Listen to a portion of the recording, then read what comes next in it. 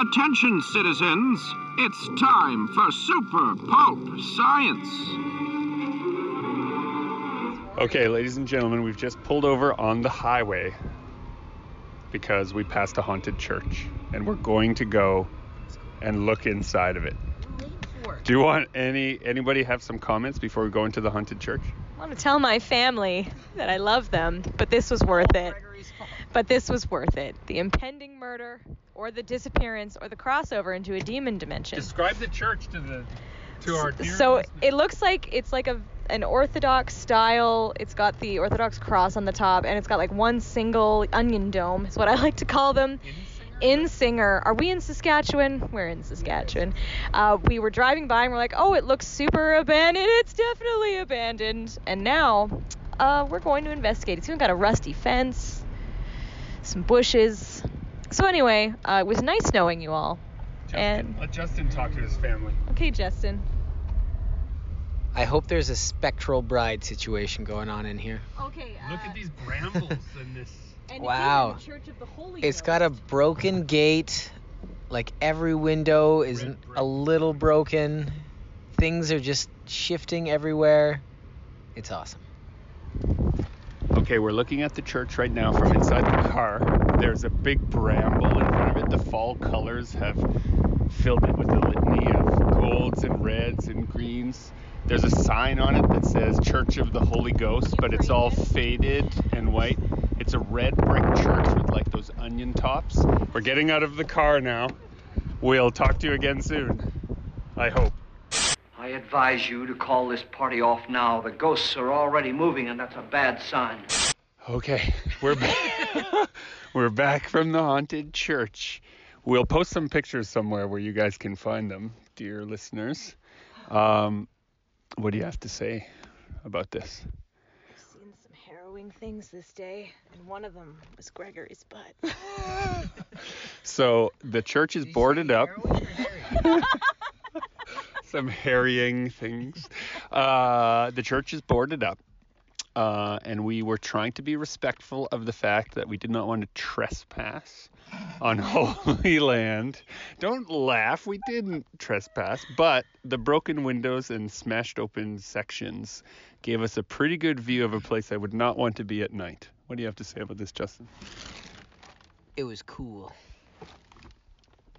That's not really Justin. Justin's dead now. We left him at the church. You see, the thing about Dark Justin is that he's been looking for inroads to stay forever.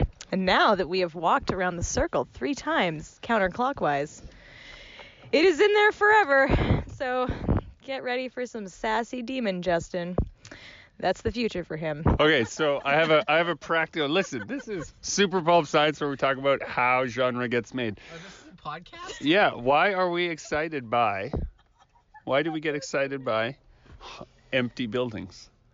What do you think that? Why is that? I'm gonna start the car and get us back on the road. Empty buildings I like because of the implied narrative. Your mind just fills up with, its history, what you think it was before, and why did it close, and why did they leave so many things in there? There was like all the.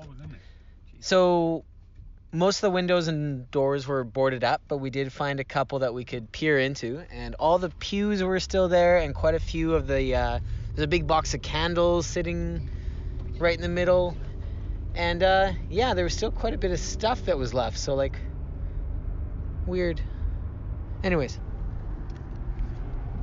so for me, when I see an open, very much like you said, it's like you can fill it up with these stories, but also I think it's just the way that we stand on the back of all the narratives of the haunted spaces that we've ever. Is there another one? What? Oh, there is another a rival church. Is it also abandoned? In Jedburgh. Whoa. Jedburgh? So I can imagine now a scenario where 2 conflicting congregations have clashed. And that one, this very beautiful white painted church of a similar design, is only maybe a kilometer away. We've just spotted. Do we go inside? No. I want to go home. Already chanced it with the first church. It actually looked like something had ripped through it on the inside. So I'm just, stop making excited pleasure noises, Justin. Oh, God. Should have just left you in there. Why do we like empty buildings? Why do we like empty buildings?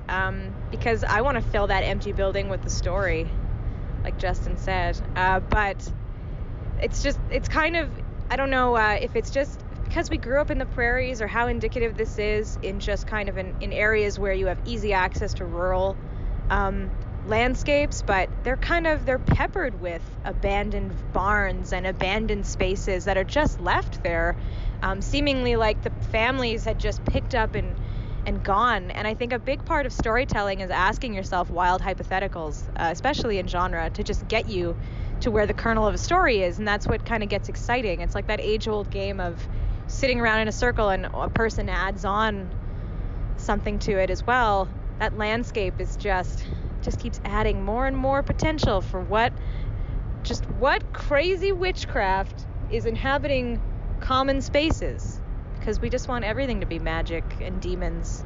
I have an imagination like anyone else. It's easy to see a demon in every dark corner. It occurred to me too that because it was a church, I think there's this inherent piece of you that's like, well, wouldn't God look after his own house? And if no one's there, what could have inhabited it afterwards? And that just creates, it's like the underlying narrative in so many horror stories is the way one religion flees and something else inhabits that husk. Maybe we're haunted now. Maybe.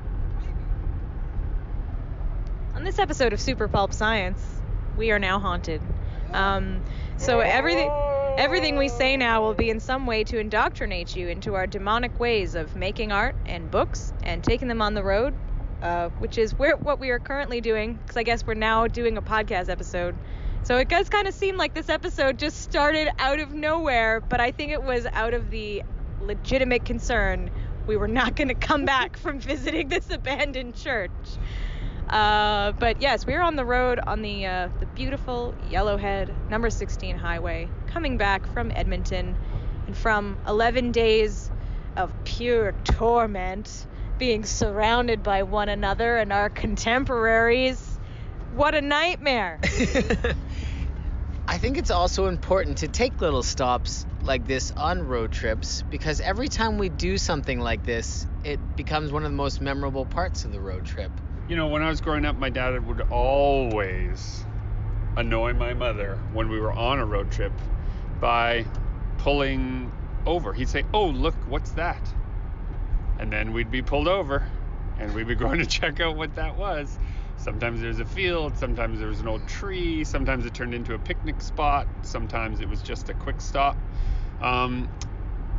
As a father now, I've learned that sometimes you do it just so that you can sneak off into a ditch and have a whiz while nobody's watching.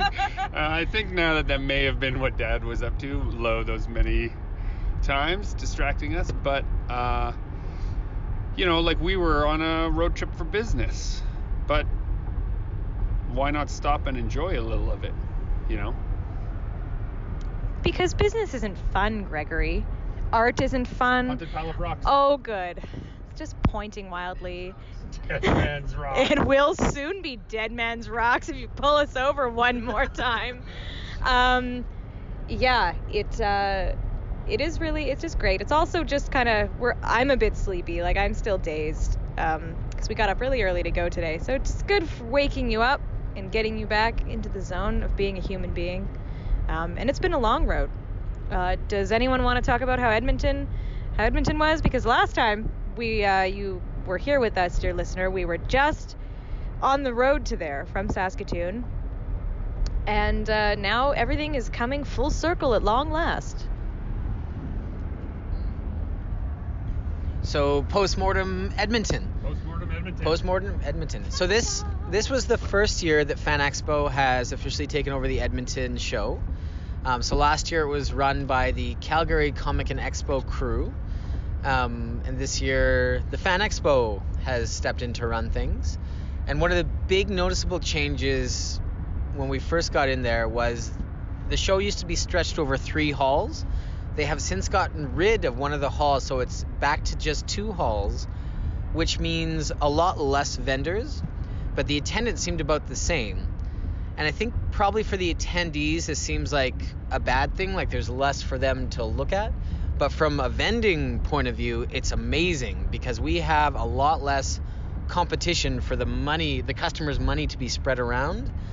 And there's less like competition. So I really, really like that they're shrinking down the show, because it's also, I've noticed doing some other shows, when they have a really, really good year, the next thing they do is add 50% additional vendors, and then that's always a slower year for all of us the next year. Gregory, what did you think? Well, I was going to just mention that they brought in some pretty A guests, though, also to this show. They had 2 of the doctors from Doctor Who, and they had the main Torchwood fellow. And for those of you who are not indoctrinated into genre culture, that's kind of a big deal. I heard from somebody running part of the show logistics that they had 50% more Sunday single ticket sales than they had ever had before as a result of organizing good guests. And I just wanted to expand on this idea of what happens when the show footprint is shrank. I think that just gives people a chance to really think about something they saw. If they walk by your table, they saw something they liked, but they have to walk 2 football fields now before they decide that they want it, they are not going to come back to find it. It's just too far. It's just too hard if they're got their kids with them or whatever is going on. So the fact that they can walk once, twice, 3 times around the whole show floor and really get to know what they like, I think that's a real benefit to everybody. One thing I saw at this show that I'd like to sort of give a shout out to Edmonton for is what a literate group. Normally I'm, a lot of my work, for those of you who don't know, at least for Midnight City, is predicated on the fact that you know some horror authors from H.P. Lovecraft to H.G. Wells, that you understand the pulps, you know a little bit about the golden age of comics. Like, my work is not super accessible to the average person, but there was a lot of people who really understood where all of my genre sort of callbacks were from and were really interested. I didn't have to do a lot of explaining or sort of what's the word I'm looking for? Pitching. Yeah, I didn't have to do any pitching. The people would pick it up and say, "Oh, this has Lovecraft influence. I can tell from the cover." And that's a big deal for me, because then the work is legitimately doing its job to sell itself. And you found that in your setup, Sam, with okay, so for full disclosure, we had part of this conversation before we ran into the haunted house, the haunted church. And so now I'm just circling back to something we already talked about, is that I have a tendency at my table to, as soon as someone comes up, have to engage and explain and kind of like sort of shout at people in a way. But Sam's setup, she sets up much differently, and her display does the shouting, and she just is quiet and pleasant. And you had a good experience. You want to talk about that? Sure. For this show, and for actually for 3 that I'm having done this year, I was a guest. So I was in a different area of the con where it's one row, and it's all comic creators or like published creator guests, and we just have our back kind of to a wall, so we aren't back to back at a table with others in the regular marketplace. We're kind of on the periphery of it. And I was a guest at Calgary, and I had a really fun time there at their expo show. And so here I am back in Alberta for this one, and it was very busy. Like, I'm not going to lie, it just seemed to be at huge, big, tons of points in the show. There were just piles of people crowded at the back of Guest Alley, and I think it was just the way the traffic was flowing, which was awesome. But also there's a big gap. It's a big aisle gap between the guest tables and then the rest of Artist Alley on the other side. So a lot of people fill it up, but a lot of people walk by. And my display, I have basically one tall standee banner with it's got a lot of fire and flames and stuff, because I guess that's what's in my books. And I put it up on a chair so it's taller, and then I kind of build my display up. So I just sell books primarily. I have prints, but I kind of use them to create display on the table. So I create these big book towers, and people they'll come from that aisle, and they'll come across, and they'll pick up the book in their hand, and I'll say hello to them. But the thing about selling books is that I also have a big sign on the table, like very large, that says Young Adult Fantasy. So people have already read that, and so they already know kind of what they're getting into, or they say it, and they pick up the book and read it. And I want to wait for them to engage with that before I engage with them, because often they'll have questions. What's the audience that this is for? Oh, are you the author? That usually just kind of leads into a nice chat. But usually when the book is already in their hands, they've kind of made up their mind. And it's not like there's any magic bullet to that, but I do have I'm very grateful for the incredible packaging that my publisher has done, and the work of Eric Moore, who I worked with for many years at Cheezine for cover art. He's done all my covers. And so the stuff that he does is very evocative, and it just kind of pulls people in. But I am kind of very much I like to sell in the way that I like to be sold to. I just like to be given that space to engage with it on my own terms first, before I start talking to the person behind the table. And it's different for everyone, but I did have a really great show, and kind of like what I was talking about on the last episode, when we went to Amazing Stories, I'm doing a lot of these things fresh, so I don't have any expectations or ideas of how it's going to go, and I was just completely blown away. So it was a really nice time. I think everyone wonders what they would do if they saw a ghost. I've started doing, or adding to my table setup, with things called shelf talkers, or I didn't know that's what they were called until Sam explained it to me. But they are just little signs that go on your table, like she already described, that just say at a distance very clearly what genre or style of work it is. So because my table has stuff for kids and stuff for adults, it can be off-putting if a parent sees something that seems clearly horror related, and then I'm passing something to a child that they are with, and they think, oh no, that's definitely not for my kid. So the shelf doctors have written the proper prescription for my shelf talkers. And so when a parent sees a setup that's pulp era monsters, but there's a big sign that says all ages stories on the table, it helps break down that barrier a little bit of what is here, and if there's something for everybody, someone sees murder mystery sign, someone sees a horror sign, and someone sees an all ages sign, all in the same family, that usually pulls mom, dad, and the kid all in together. Did you use any new tricks this year, Justin? One thing that a conversation that I had a couple times this year, and something I was thinking about was I had a really busy show. It was a really good show for me. And I had a lot of people that I've been seeing for years and years and years at this show come up and were kind of not having the greatest show, or they're kind of grumbling about how things were going. And I was just... Vendors, yeah, different vendors, like other people selling stuff. I've been doing this show for, I think, 6 years. I've been doing this show. And a lot of the conversations that I had this weekend, that I'm starting to have more and more at shows because I've been returning so often, is people will come up to my booth and they'll start looking through things, and it takes them a while, but then they go, oh, hey, you used to have this piece or that piece. We bought from you years ago. It's you, but I don't have that piece at my table anymore, but they recognize the style, and all the new pieces have drawn them in. So they're not coming back because they were looking for that artist. It's all my new stuff has grabbed them. So I get to sell to those people again. And I think a lot of these people who I talk to who are grumbling, and some of them are straight up going to be stopping conventions, they don't have any new stuff at their table. So those same people who bought from them as well a couple of years ago go up to their table and see the exact same table that they saw years ago, and there's nothing really new for them. And that's something I've been thinking about a lot, how both myself and Gregory and Samantha keep pumping out new works. So every time people come to our tables, there's a couple familiar things, but there's so much new stuff that there's a reason to keep coming back again and again and again.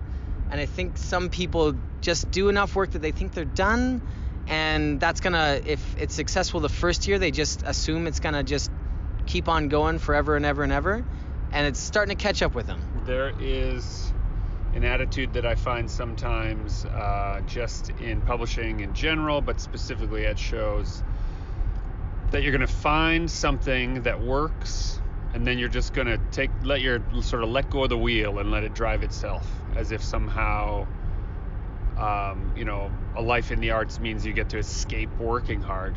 And that's probably true for some of them for a year or two at a time, and it certainly doesn't help the perspective of the regular 9-to-5ers that, art can be a thing that you work just as hard at. Like we put in 8 or 10 hours a day every day of the work week, and often a lot more of that to do the thing that we have to do.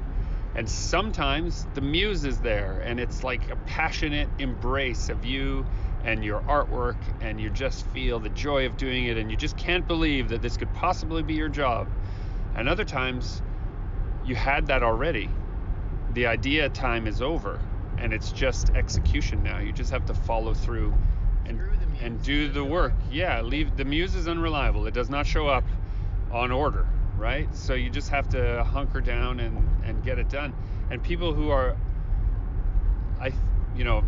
we have not done any sort of scientific data collection here, but anecdotally, the people who I'm finding are having poorer times at shows are also putting in less and less work on having something new. And while you may be thinking, like, well, if it sells once, it's different people coming, you're forgetting, I think, the X factor, which is you, the artist at the table. And I feel very strongly that the enthusiasm that you have becomes contagious for your own new work. And when all you're doing is selling something or trying to show people something that is years and years old, it might be new to them, but it's old to you, and that comes across, I think, a little bit. I don't know. Any thoughts on that? Yeah, like what you said about that X factor, it's a huge point. Like, people are paying for the experience to get it, not just to get your art, but to like meet you and talk to you. And, when they look at that piece on their wall, they can be like, yeah, that guy was really nice, and it was such a joy to support him. And like, Justin now has branded bags. So because of that, it makes it easier to spot people who have bought his stuff. And what ended up happening is quite a few times at the show is that Justin was on the other side of Artist Alley from Guest Alley, and people would eventually make their way to me, and they would just have these Chasing Artwork bags. And one of them came to my table and bought a bunch of stuff, and we were chatting, and I was like, oh, I see you got Justin's stuff. And he was really, really excited to talk about Justin, not about the work. Like, he was like, yeah, I've bought from him for years, but Justin's really nice. And he actually made this comment to prove your point, that he said it's been really exciting to watch Justin grow as an artist at this show, because I've been coming to the show as long as he's been at the show, and it's been great to see him start from that little Artist Alley table to now being like one of the biggest exhibitors in the whole thing. And what really made me happy is that I have artwork from when he started out. Aw, yeah. That's really sweet. We all go a little mad sometimes. Haven't you? We had a lot of fun at the show with these two girls who, I think they originally came to my booth, and they each got a copy of Rust and Water. It's the graphic novel that Gregor and I published. I think it's been 1.5 years, 2 years now. So we published Rust and Water, and the same as Cassie and Tonk, we left a blank page at the beginning of the book. So every book, rather than just getting signed, comes with a custom piece of artwork. We do a quick sketch at the show. If you ever find them in bookstores, we usually sit down and spend a little more time on the drawings. And if you order any of them online as well, every book comes with a sketch. There is not a blank book ever sold. If somebody has a blank book, it has been stolen, and you should run and tackle that person.